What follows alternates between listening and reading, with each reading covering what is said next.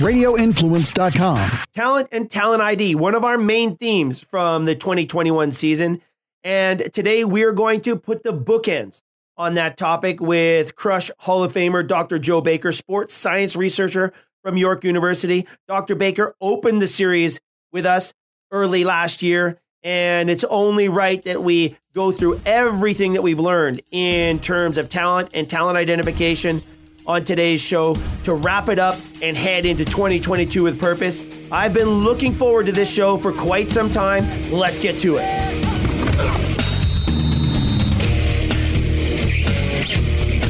You're listening to Crush Performance with the Crusher, Jeff Crushell. Get in on the talent grid and text Crush at 101260 with your questions, comments, or smart-ass remarks. All right, welcome everybody. I am Jeff Crushell, and you're listening to Crush Performance. We're your weekly source for performance information. If you want to reach out to us, do so. Crush Performance is the website. Info at Crush Performance is the all-important email. Listen, you guys drive the show. Your questions, your comments, your smart remarks, we love them all, and we answer every single message we get. Plus, if you have a question or if you need some help with something, it's a program or it's an athlete you're working with, if you're a coach, if you're a teacher, if you're a parent, if you're an athlete, we get questions from every area of the sport performance and athlete development world. And as much as we pride ourselves in getting you guys thinking about things you might not be thinking about, those questions that you send us really get us thinking too. And it also drives the content of the show. So if you have something you want us to investigate, if you want to hear us discuss something, let us know. Because as we head into 2022, as we mentioned last week on that incredible show with the Zone coach Jim Fannin, our theme this year is going to be organizational and team performance, which just rolls right off of last year's themes of talent, talent ID, and the Crush Brain Game. We'll talk more about those for sure, but they've really set the table for this year's theme, and I cannot wait to get into it. But before we do, listen, we have got to make sure that everybody's on the same page. And I think we just need a little bit of closure. At least I feel like we need a little bit of closure on last year's themes. So this week and next week, we're going to dedicate to talent ID, today with Dr. Joe Baker. Next week, we're going to wrap up and put the bookends on the Crush Brain Game with Dr. Mrazek, who opened up that conversation with us in 2021. And these two shows are going to lead us right into the blockbuster launch of our organizational and team performance episode, our first episode on that topic, which I'm going to announce next week. I'll let you know who the guest is going to be and what the topic's going to be. But I honestly, as much as I can't wait for today's show and conversation with Dr. Baker and next week with Dr. Mrazek, our kickoff to organizational and team performance, I just can't imagine a better way to do it. I really can't. I'm so excited about it myself, and I'm excited for you. I hope you guys are feeling it as well. And again, going into 2022, don't fret. The Crush War on Sugar will continue. We'll be deep diving into the latest research on nutrition, and we'll be looking at sleep. And also, coming out of our mailbag, a lot of questions wanting me to get back to the basics. You know, my background, for everybody who might be new to the show, is in strength and conditioning and athlete development, the applied physiology side. And that's something that we don't really talk about a lot on the show. And it's probably because it's so layered and it's just so complex. But we've got a ton of emails asking us to talk about strength and speed development, and also movement and agility. You know, some of our hardcore fundamentals for athlete development. Let's do it, everybody. I'm all in on that. So look forward to that this season as well. But before we get into any of that, let's put the bookends on 2021.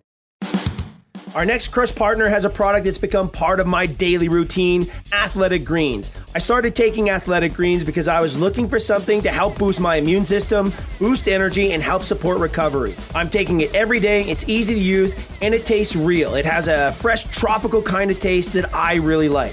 It's just one scoop in a cup of water every day. That's it. No need for a million different pills and supplements. With one scoop of Athletic Greens, you're absorbing 75 high-quality vitamins, minerals, whole food sourced superfoods, probiotics, and adaptogens to help you start your day right.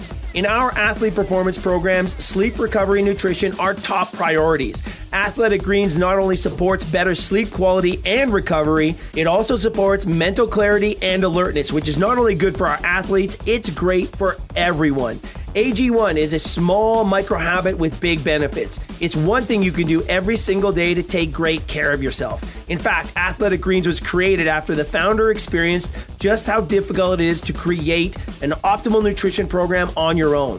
Athletic Greens is cheaper than getting all the different supplements yourself. It's like you're investing in an all-in-one nutritional insurance plan. And on top of all this, for every purchase, a donation is made to organizations helping to get nutritious food to kids in need, including No Kid Hungry in the U.S. It's time to reclaim your health and arm your immune system with convenient daily nutrition, especially as we head into the cold and flu season. And right now, I've got an incredible deal for you. For all you crushers out there, Athletic Greens is going to give you a free 1-year supply of immune-supporting vitamin D and 5 free travel packs with your first purchase. All you have to do is visit athleticgreens.com/crush. That's athleticgreens.com/crush with a K, and take ownership over your health and pick up the ultimate daily nutritional insurance. It's just 1 scoop in a cup of water every day. That's it. No need for a million different pills and supplements. So order now. That's athleticgreens.com/crush with a K. Get yours right now. And when you do, just a heads up, you're going to need a smaller cabinet. Go to athleticgreens.com/crush and sign up now. The 2 major themes again, talent and talent ID, and the guest. Listen, those shows you can go back and listen to. We've got them on the new website. We've got them compartmentalized. You can go back and listen to every episode on each of those topics.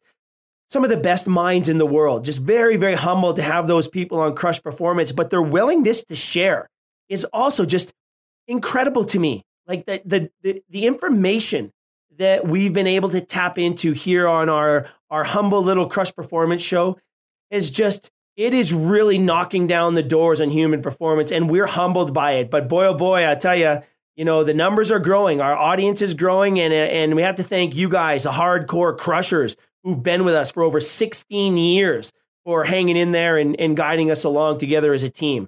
But let's put the bookends on last year. Talent and talent ID. Without further ado, Dr. Joe Baker, welcome back to Crush Performance as we wrap up our 2021 theme of talent and talent ID. So great to have you on. Yeah, thanks, Jeff. Happy to be here. Well, listen, we kicked it off with you way back last January. And what I thought we'd do here is just go through some of the incredible guests and some of the talking points that really resonated with our audience and some of the interesting concepts that have come up over the year. But I wanted to start with this. Going back to the very first discussion, one of the things that I think really set the tone for this entire season of information sharing was your comment on talent and where we are in terms of our understanding of talent. And one of the things that came out of that incredible conversation, Dr. Baker, was this whole idea that we really don't yet have a consensus on what talent actually is. And without that clear starting point, it's really, really difficult to move forward with purpose. Maybe we could revisit that and just maybe refresh everybody's memories and maybe see if we've made any progress over this last year. What do you think about that?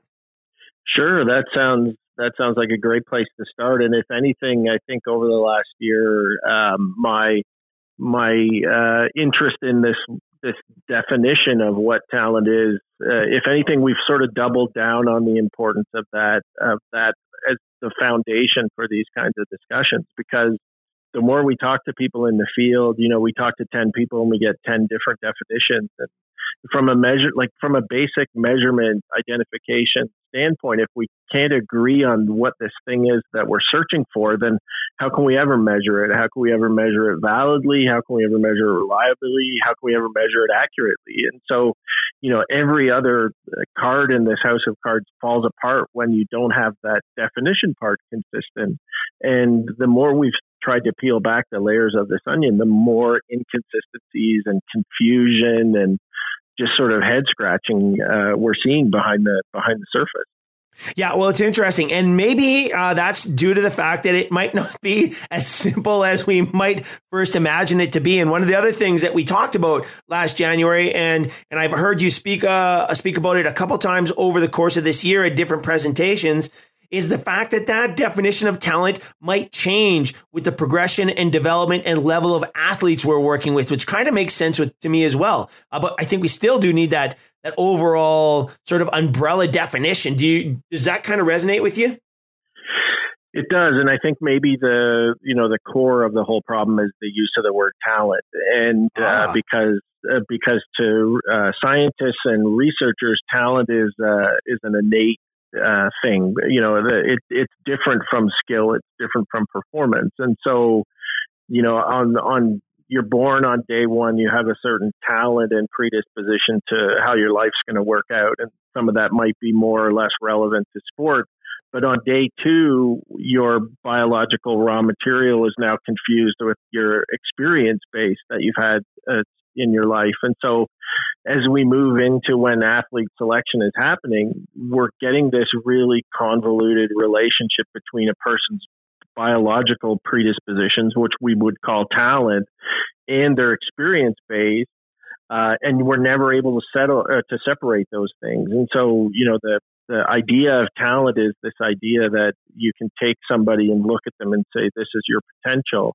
And maybe you could have done that on day one of their lifespan, but anytime after that point, it gets more and more convoluted and complicated and confusing. And so maybe the thing that we need to do is agree that talent is a thing, that people are going to be differently disposed to success in different areas, but we're never going to be able to measure it the way we think we can. And so let's get rid of it. Let's look at athletes instead of talent and say, this is an athlete that's better suited to thrive in a high performance system. Let's not look at them as if their talent is something that's fixed, but it's them as a biological, psychological, social person is something that needs to be developed. And do we have a system that's going to be capable of developing that person?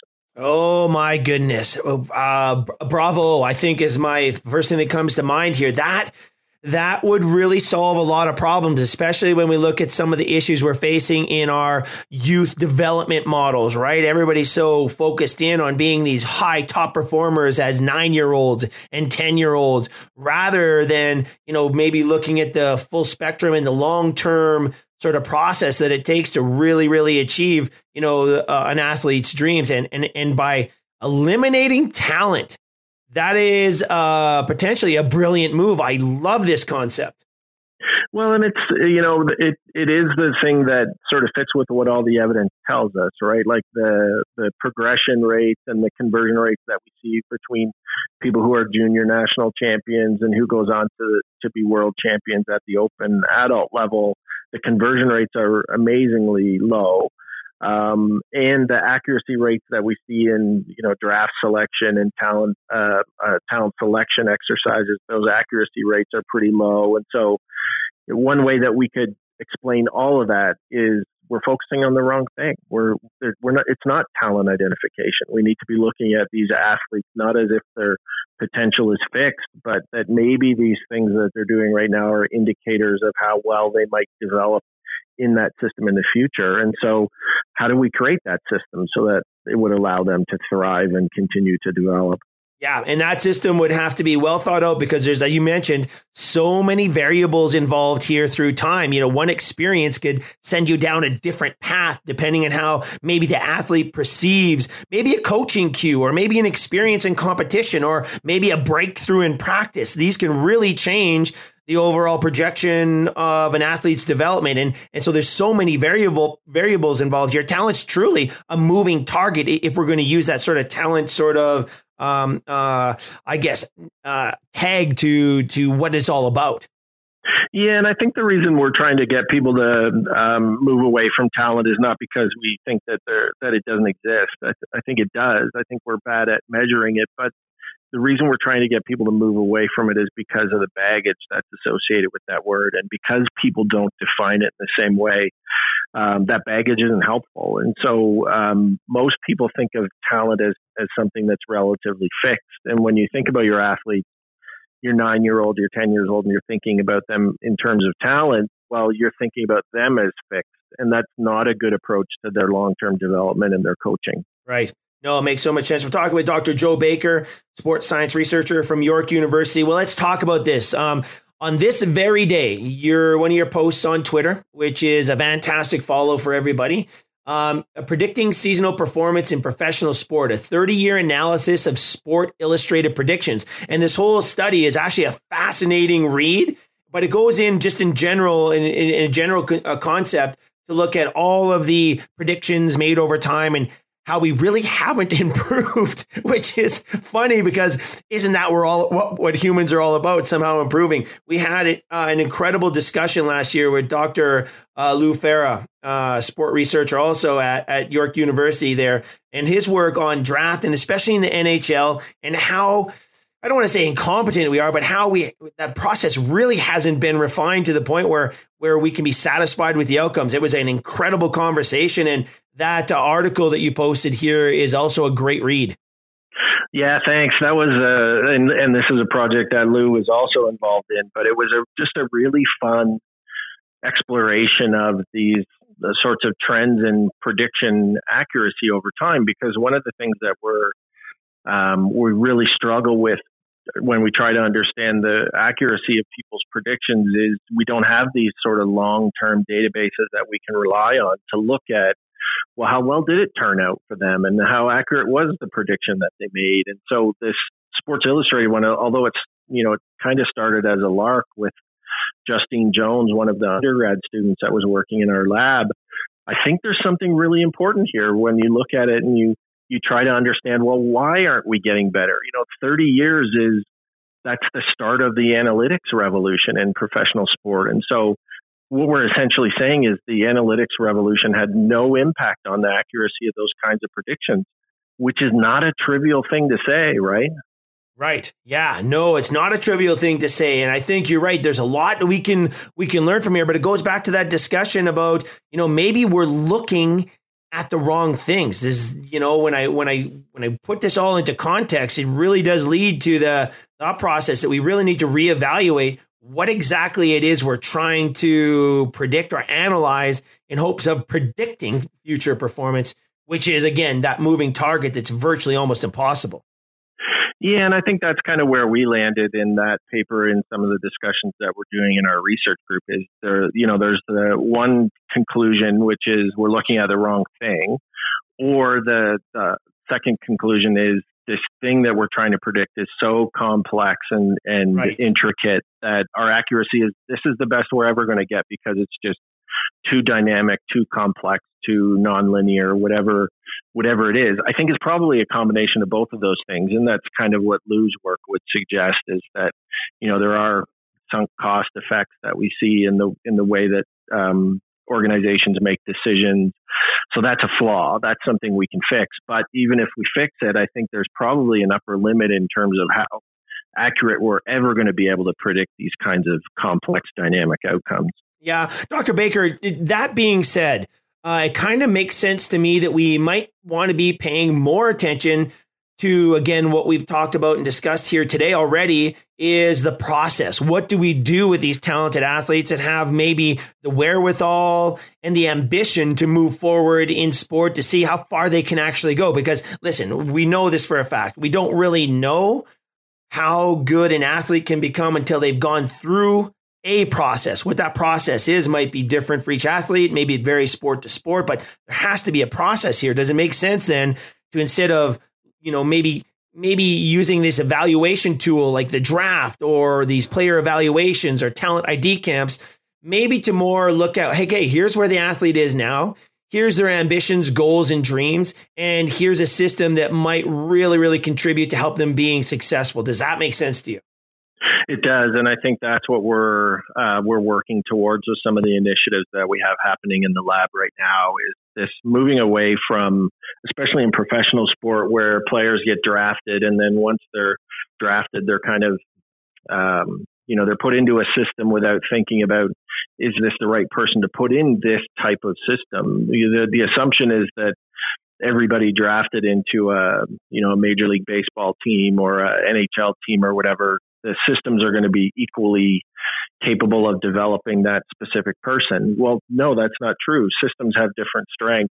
it's better to develop a certain type of player in Texas than it is in Toronto, or it's better to play develop a certain type of this type of player in the United States versus Canada. And so we need to be recognizing that systems have different strengths and weaknesses, and get away from this sort of what they call the golden rule of the draft, which is you always take the most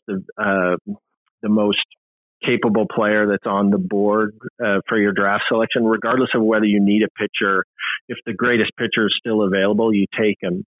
I think that's a flaw in the way that draft psychology works. I think you should take the player that's going to be best developed in your system, and recognize it that there's still a level of development that needs to occur. That person's potential isn't fixed as soon as you draft them. Oh yeah, no, I love it. There's such great opportunities. This is kind of like that. There's been this itch that I've had in sort of a higher end sports. You could probably start this conversation at elite high school or even junior high school varsity teams, and high school academies now and elite rep programs moving right up to the pros.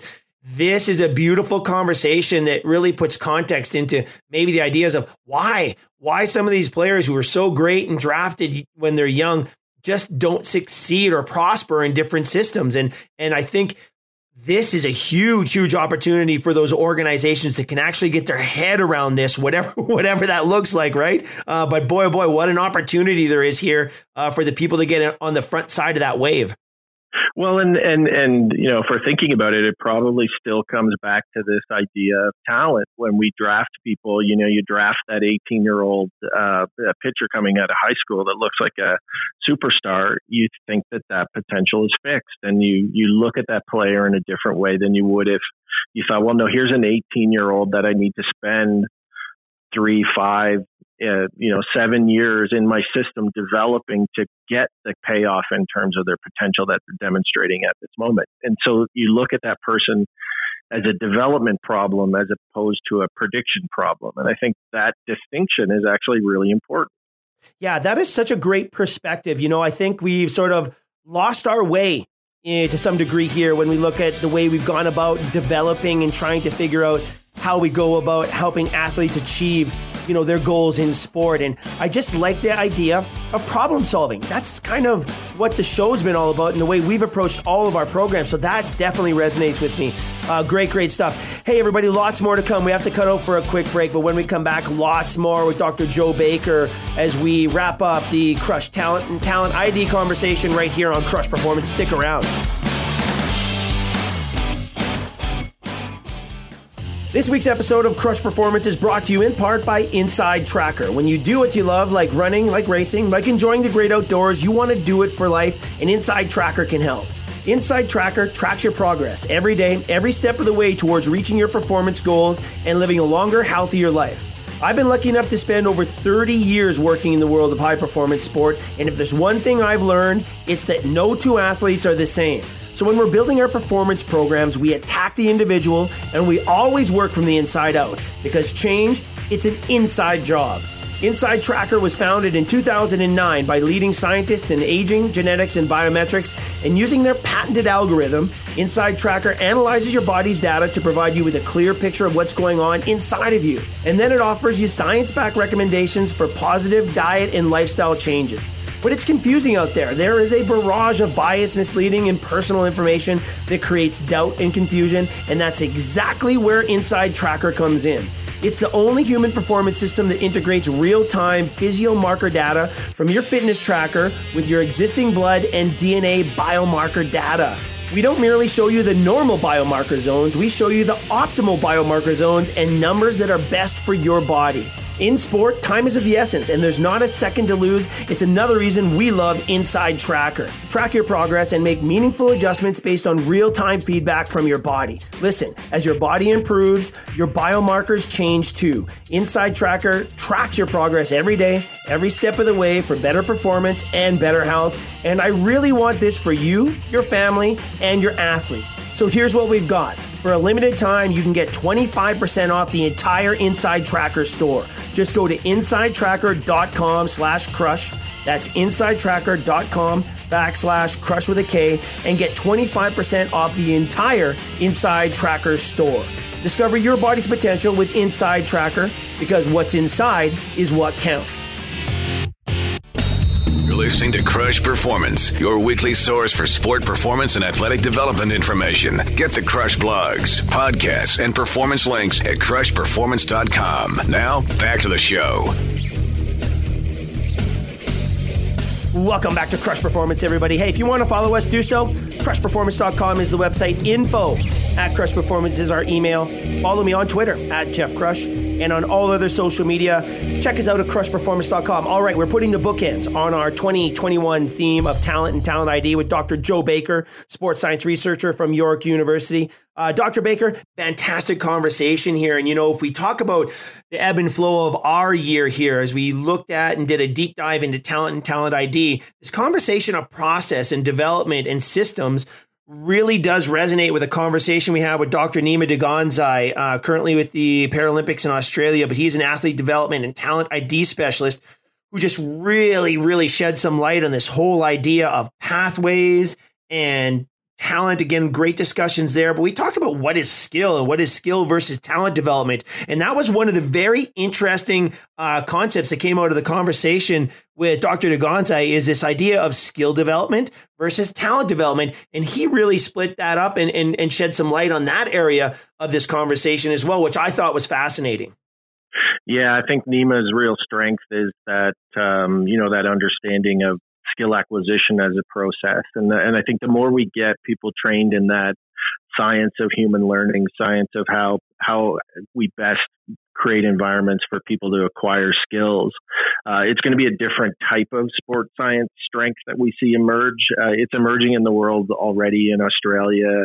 The UK has some specialists. We're not seeing it as much in Canada, but it's just a matter of time before we think about skill acquisition specialists the same way we think about physiologists or nutritionists. They're just one of the people that we need to have on the team to really maximize an athlete's development. Yeah, I really do feel that is a position that will connect some dots that just aren't being connected right now, especially when we go back to our conversation we just had about organizational performance, a player being drafted into the NHL or the NFL. Well, NFL's a little different because, those players are coming out of college pretty much ready to go, right? There's still development to be had there, but the NHL has a developmental model. The Major League Baseball has one of maybe the best ones in professional sport. NBA, with the developmental leagues, there's a developmental model there, but I think, when we talk about that skill development versus talent development, we can really connect the dots between that performance team, as you mentioned, like the strength coaches, the physiologists, nutritionists, the mental training coaches,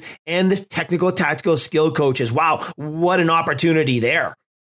Yeah, and I think the reason we try to emphasize the skill acquisition specialist role as being a real opportunity for improvement in the system is that person, their training, it forces them to take a systems approach. And so, the oftentimes in a system, you have the nutritionist who's got goals that are working counter to the strength and conditioning person who needs, you can't be on this kind of diet because I need you to up your protein because we're in a muscle building phase, which is working contrary to what the coach is doing with a high training load phase. And so, the skill acquisition specialist looks at that problem in terms of, these are all the people that are working in the system, and how do I get them to work in concert so that we're maximizing the potential for skill development, whatever that skill is? How do we maximize the potential for that development by getting all of the people in the system to row the same direction? Like an orchestra. Think about it. A band, an orchestra, everybody in the orchestra coming together to make beautiful music, right? Absolutely. But it does sort of emphasize the complexity of the problem. Now we have to, each one of those people is an orchestra member for a different athlete. And so, the development models and things are nice because they suggest that this pathway is a nice streamlined, sort of smooth, continuous process. But anybody who's worked in the system knows that that's not true. It isn't smooth and continuous. It's erratic. It's unpredictable. It's chaotic. So we actually need to have separate orchestras for every person. Yeah, wow. Right. Great thought right there. And that kind of flows into the other real cool conversation we had with Dr. Daganzai was this whole idea of developmental timelines. Now, you and I have talked about this previously, and we've heard many, many conversations in this talent and sporting world about developmental timelines and the concept of critical periods. And it's really under fire right now. We've seen researchers from the UK and in Holland in particular really shoot down this idea of critical periods. And, I understand where they're coming from. It's not the same for everybody, but athletes do mature through a timeline, both physiologically and also in terms of their technical, tactical development, depending on what they're exposed to. But this is another really interesting conversation in the talent and talent idea conversation. It is, and I think it's one that we need to revisit with a 21st century understanding of human development, right? Because the critical periods idea came out of the 1980s, 1990s, sort of the need for specialized training, the need for certain types of training early in development.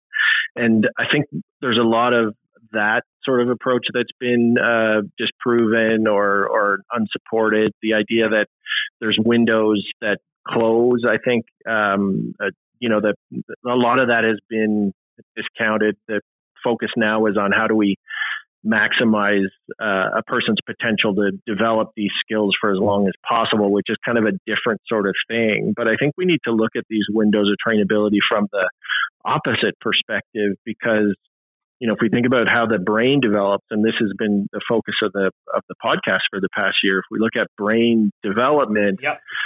The brain develops in a certain sequence where it's not appropriate to start certain types of training until we see that brain development. So it's not about windows closing. It's more about windows opening. And so at what point is it okay to start to emphasize abstract reasoning in a developing child? Well, we don't do that before 10 or 11 because the brain isn't capable of handling those concepts. Okay, well, that changes the way we focus.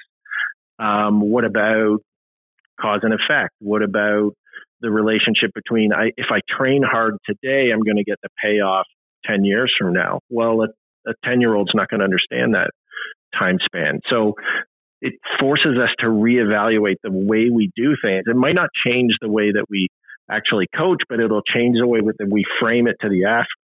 Yeah, and I like that. Well, listen, you just reframed it right here. Just by simply saying it's not so much a window closing as much as it is a window opening.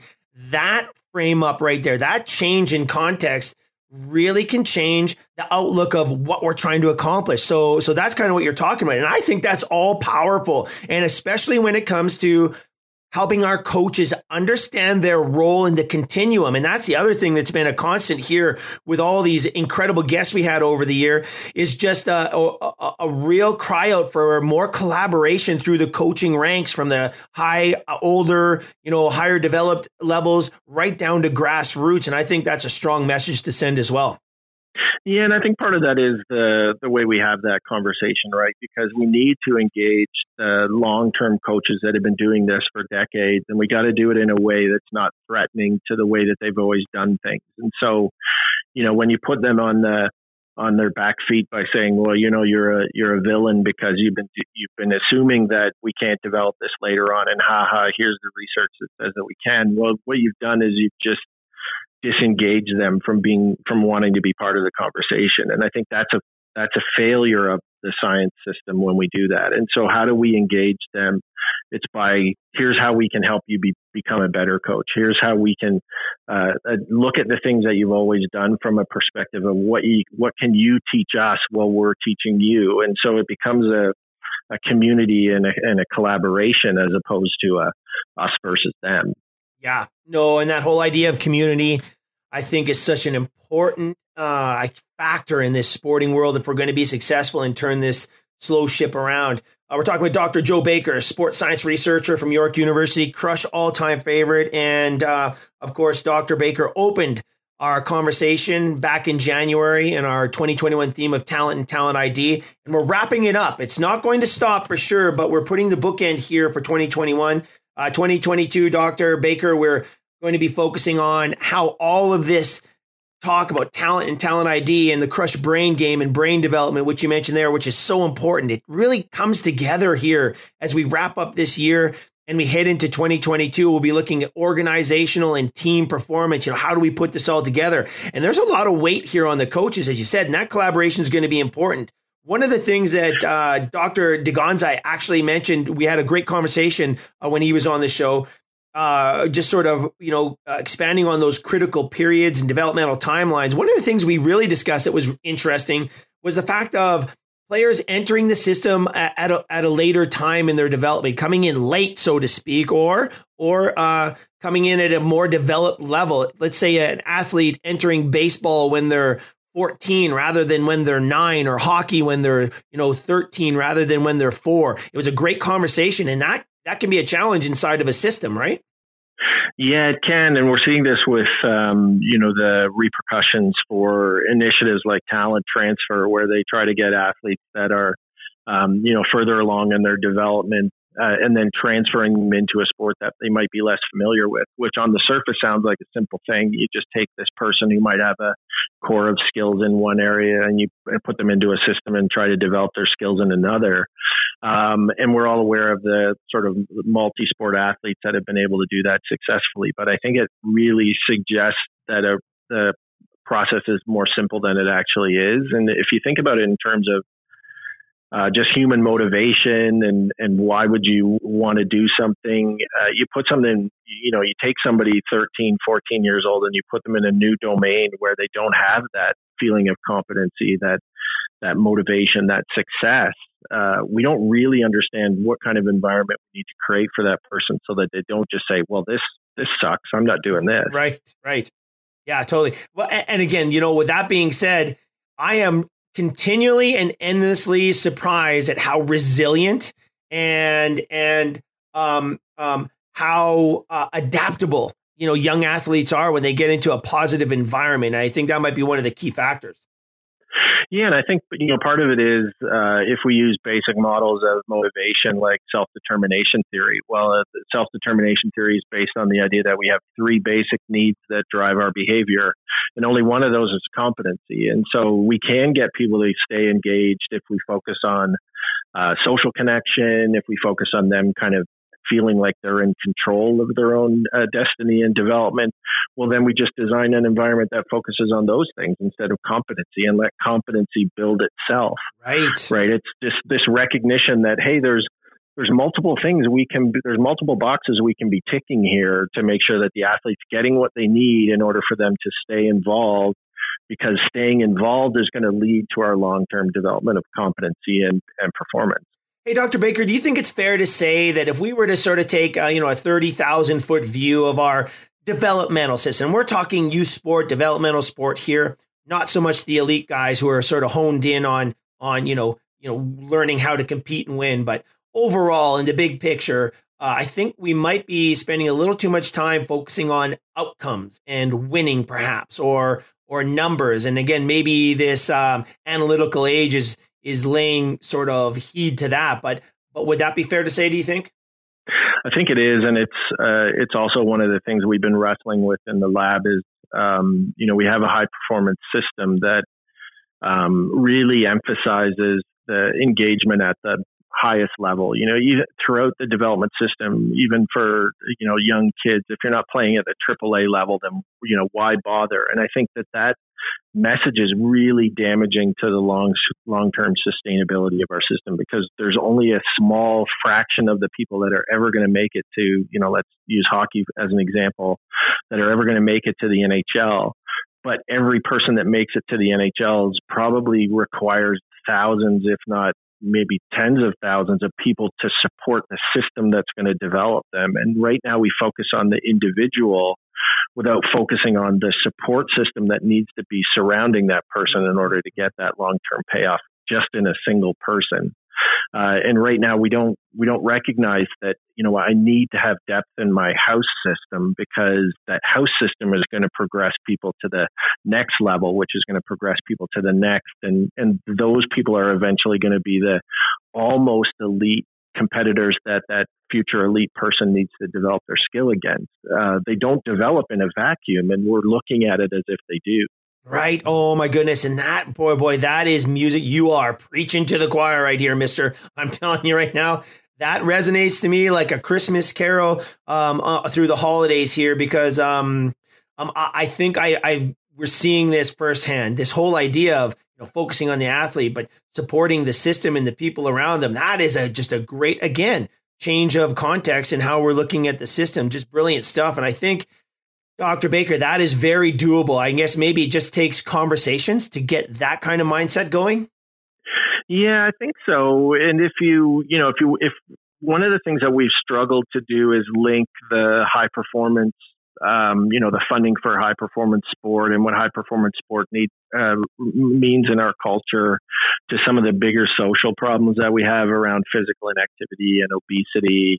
And I think there's potentially a link between this emphasis on high performance sport as being the most valued kind of sport and some of these social problems. Because, if you think about that 13-year-old who developed to a certain extent and then was cut from their system, we don't think about what that that cut means to that person and their interest in sport over the long term. If we thought about that, and particularly if we thought about it in terms of how inaccurate our selection decisions are, we treat that person in a different way. If we thought about, hey, I want this person to leave the team because I don't have the resources to support them, but I want them to be still in love with soccer. I want them to play soccer for the next 30 years in their local league. I want them to show up at games. I want them to buy jerseys. I want them to donate for raffles and team drives and all that kind of stuff.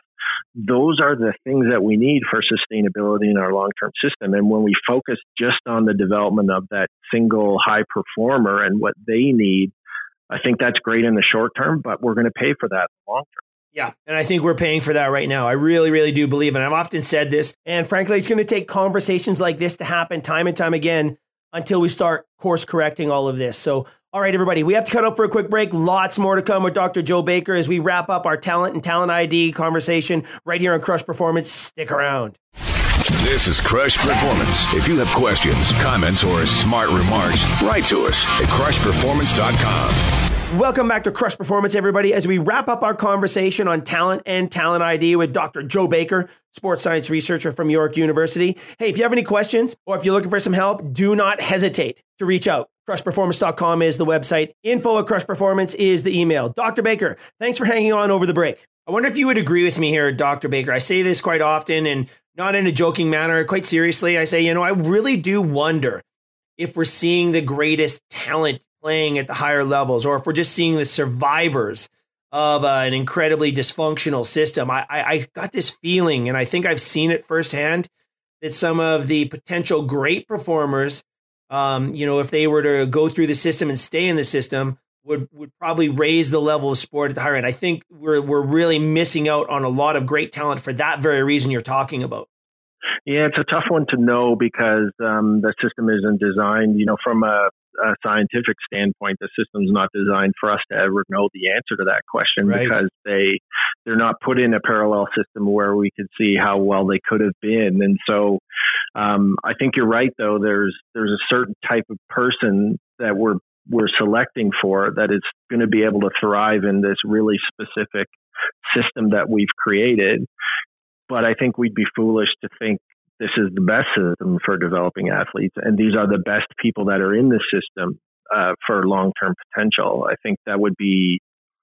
I think we're at a point where we don't want to make that conclusion either.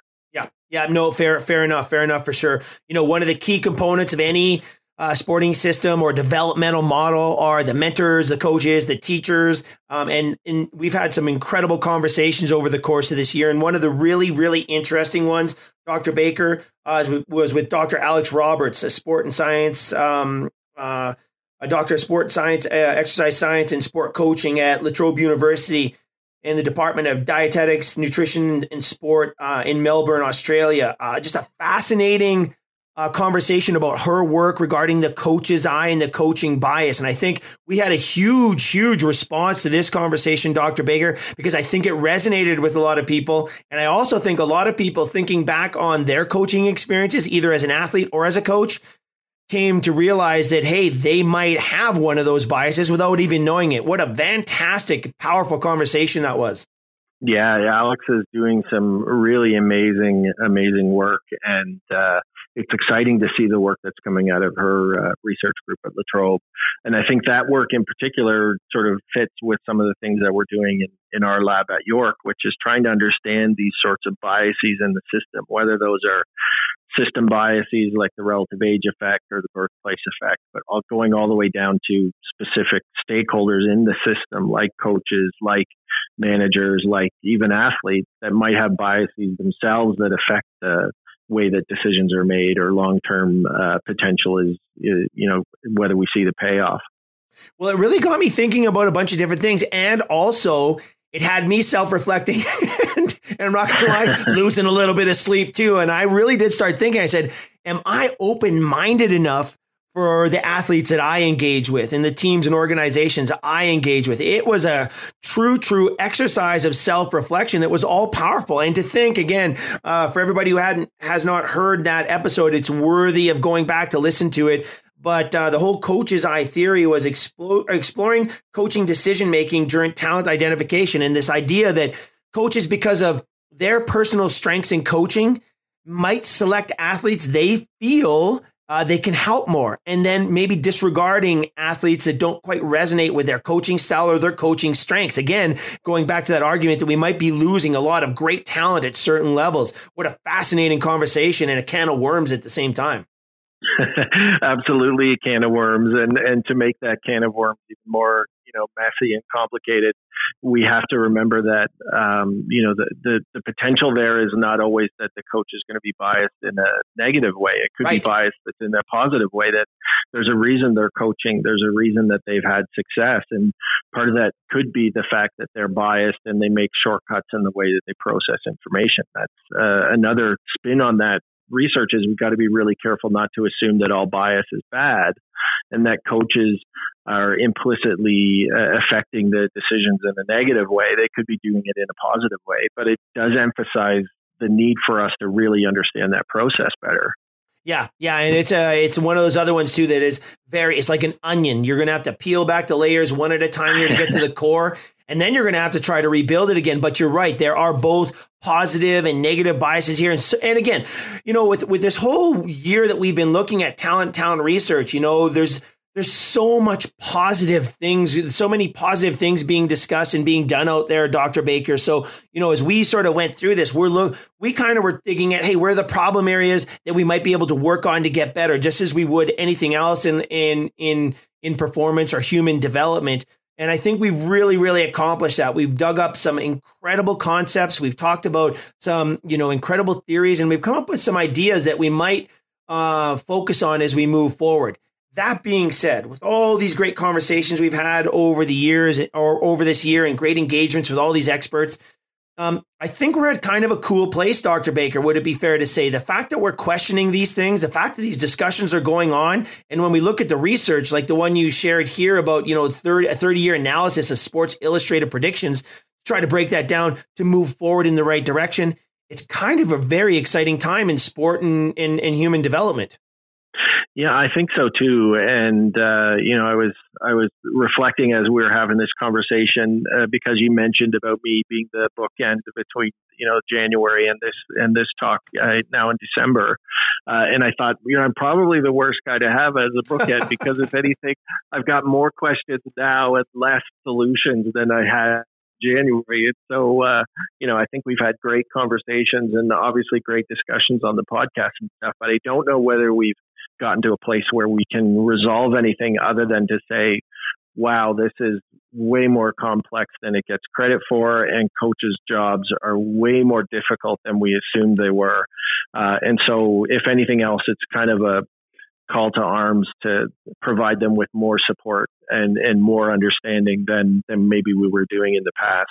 Right. And much like athlete development, and we kind of, I think, referred to this, early on in our conversation today, a new experience for an athlete sets them up to attack experiences they probably couldn't handle previously. And to your note, sitting here on my little cork board in front of my computer, I have this little piece of paper that's been there for years. It says, what I don't know could fill a warehouse. Because like you, what I learned early on is as I start digging into all of this stuff, I realized how much more there is to know. And it takes that massive community of knowledge, people like yourself and all the great guests we've had to really start connecting the dots here. And that's truly what it's all about. So I guess if nothing else, maybe we've gotten ourselves to a point here collectively, as a society and as a research, group, where we can start maybe asking different questions that maybe we didn't ask before, or maybe we couldn't ask before because we didn't have the base knowledge.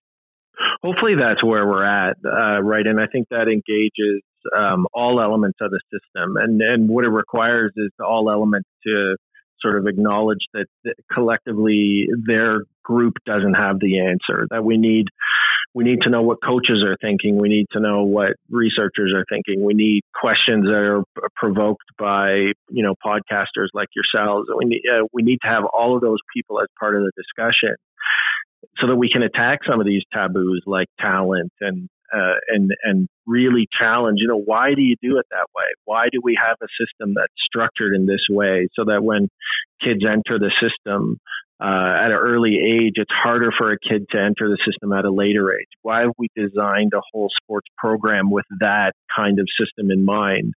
And not from outside the glass house throwing stones at it, but why do we do that? And it might be a resource issue. It might be the fact that sport is a resource limited system. And so, yeah, we'd love to have every kid involved for as much as they want to be involved, but we don't have the coaches for that. We don't have the facilities for that.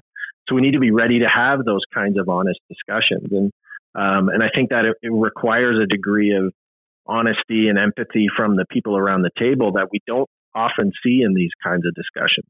Yeah, true enough. As we head into 2022, Dr. Baker, and with all the great discussions we've had over this year and, with everything you just mentioned there, as we get set for 2022, the new year is kind of always an exciting time for everybody, whether you take heed to it or not. It's kind of like a new beginning, or at least a transition time in a season as we head into a new year. With everything that we now know, moving forward with confidence, I think people are, trying to do the best they can.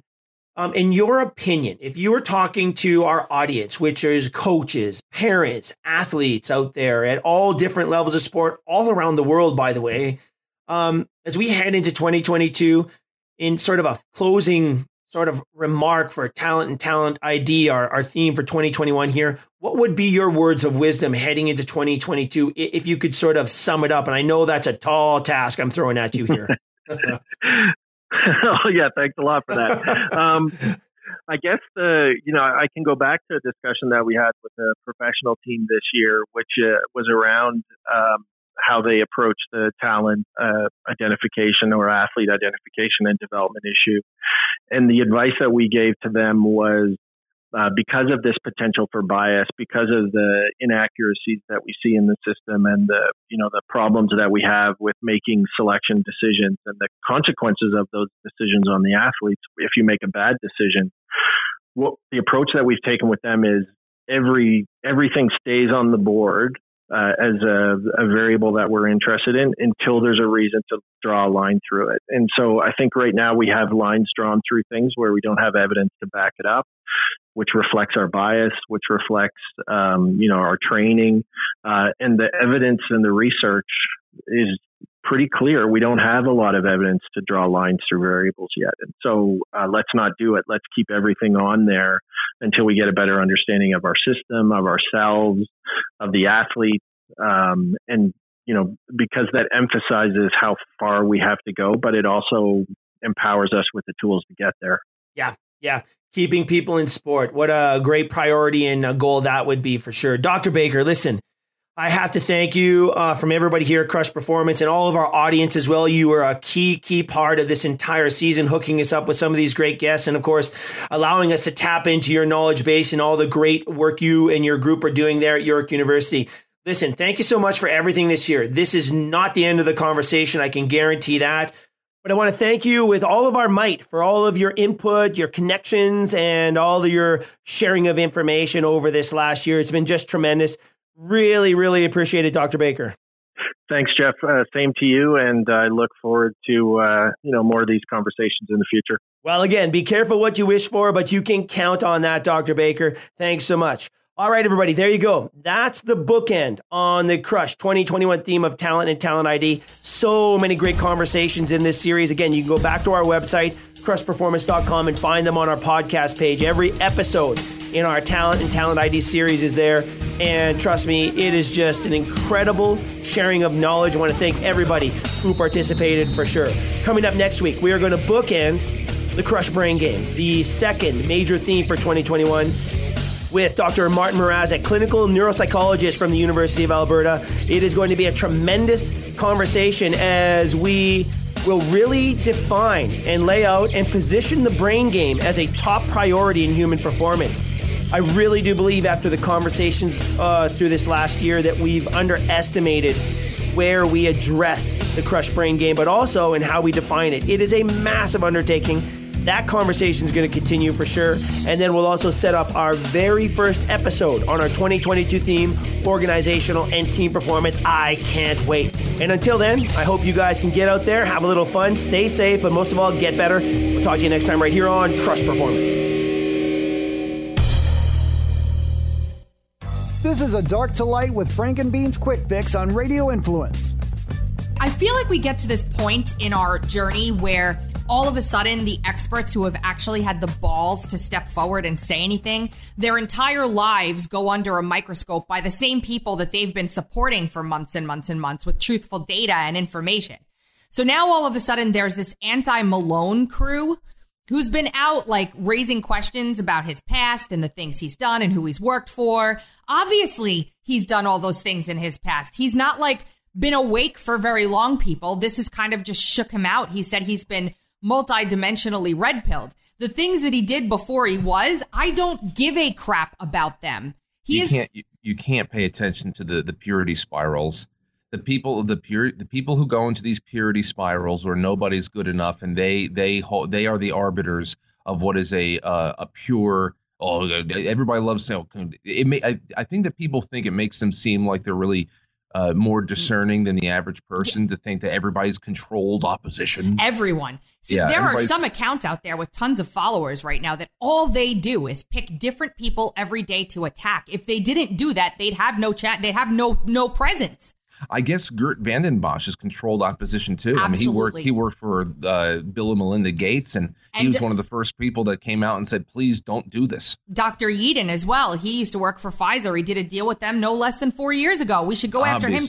You know, obviously controlled opposition. Anyone who got the vaccine, how could you trust them? They did it themselves. Well, that to me is a more qualifying answer. Like, you went out and got it because you thought it'd be great, but then you learned something different, and now you're saying don't do it. I mean, what the hell? Stop it, everyone out there. It's one thing if somebody's committed a crime or have been arrested and like convicted of something. And even then, I'm not saying you should give people who have been criminals a pass, but even then, people get put into crap circumstances sometimes that are outside of their control.